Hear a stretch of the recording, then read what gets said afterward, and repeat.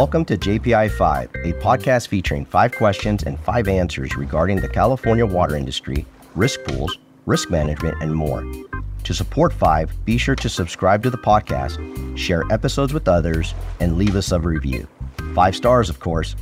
Thank you for listening. Now, please welcome our host and guest for today. Hello, and welcome to JPIA 5. Thank you for taking the time to join us and listening. Today we have 2 guests from our risk management department, and we're going to be talking about pre-screening contractors. I think this is an exceptionally interesting topic and will be really helpful to you going forward. Remember, you can find all of our episodes on your favorite podcast platform, and don't forget to subscribe and leave a comment if you enjoyed this podcast. So let me introduce our 2 members of our risk management department. Gentlemen, can you introduce yourselves? Sure. My name is Peter Kuczynski. I'm the lead risk management advisor for the JPIA. I've been with the JPIA since 2004, and I cover the area in Southern California, mainly San Diego, Orange, and Riverside counties. And I'm also being joined today by Lee Patton. Lee. Thanks, Peter. I have been with the JPI now 17 and a half years, and I am a senior risk management consultant, and I cover San Gabriel Valley, Bakersfield area, all the way up to the Central Coast. And I've been in the risk management and safety field for 50 years. Thank you very much, Lee. And as we talked about earlier, we are talking about pre-screening contractors. Construction is one of the JPIA's risk reduction focus areas. When reviewing this area with our members, contractor screening will often come up in the discussion. So I'm just going to ask Lee a series of questions, and he's going to give us his answers based on his experience and input from members. So Lee, first of all, why is pre-screening of contractors so important? Well, Peter, before accepting bids, the pre-screening process will allow the member to learn about the contractor's qualifications, their capacity for doing the work being requested, and their occupational health and safety compliance performance. All sound like very important items that a member has to cover. So what resources does the JPI have available for our members to help with this pre-screening process?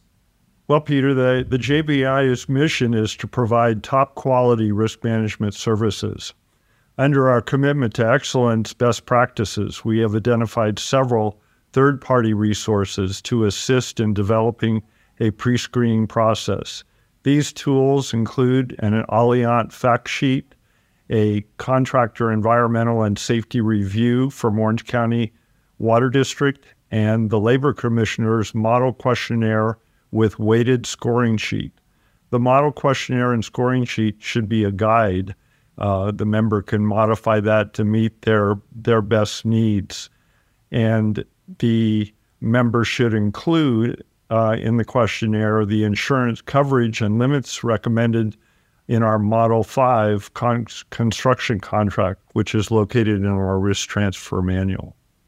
And members can find that at www.acwajpia.com. They can find it on our website. Yes, and then click on the tab Services, and down at the bottom you'll find the Risk Transfer Manual. Okay, so once the information has been gathered, what should be the next step for a member in the pre-screening process? Well, we always encourage our members to trust but verify. So they need to check the contractor's state license board, check Cal OSHA and the OSHA citation history, which is located on the federal OSHA search page. Once this is done, the member should have enough information to qualify or disqualify a contractor. All great information. So we've discussed pre-qualifying contractors for capital improvement or larger projects. What about the contractors that our members hire who do smaller jobs such as repairs? Should they be pre-qualifying them too? Yes, they should. And typically what I hear when I go out to the members is that they have a set number of contractors that they've been working with for a number of years. But it's always good to, again, we want to remember that trust but verify. So doing a pre-screening of those contractors periodically is a good idea. And we've been using the term contract quite a bit. So when we talk about contracts, we're also including purchase orders and work orders? Yes, definitely. Okay, great. So we've discussed the importance of pre-screening. What should an agency do after a project or job has been completed? Well, we encourage our members to have a debriefing with the contractor. And the debriefing should discuss what went well, what didn't go well, and why things happened, and what they will plan to do to make it go better the next time. The answers to these questions will help the agency decide if they want to continue using this contractor in the future. And the only thing I would add, Lee, is that after listening to this podcast, if they have more questions, there's people who they can call. Yes, they definitely should call member services if they have need information regarding their contracts. But they can always call on their risk control advisor if they need assistance. Thank you. It's all been great information.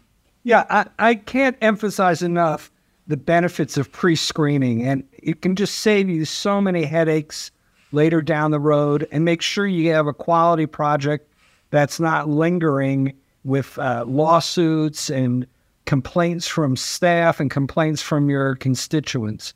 It's a great topic. This has been great. And again, don't hesitate to reach out to your risk advisors. They're an enormous wealth of information on this and all topics. Thank you very much, gentlemen. I really appreciate you coming and joining us today. I learned something valuable, and that's a good thing. Thank you for listening. We always appreciate if you will like and subscribe. Thank you to Dave, to our music. Thank you to our producer, Molly Quirk. And we look forward to you joining us for our next episode. Have a great day, everyone. Thank you for listening to JPI 5. Remember to leave us a 5-star review, comment, or subscribe to us on your favorite podcast platform. If you have a topic or guest speaker you would like us to feature, or a question you would like to learn more about, please send us an email at podcast@aquajpia.com. Until our next episode, thank you for making us a part of your day.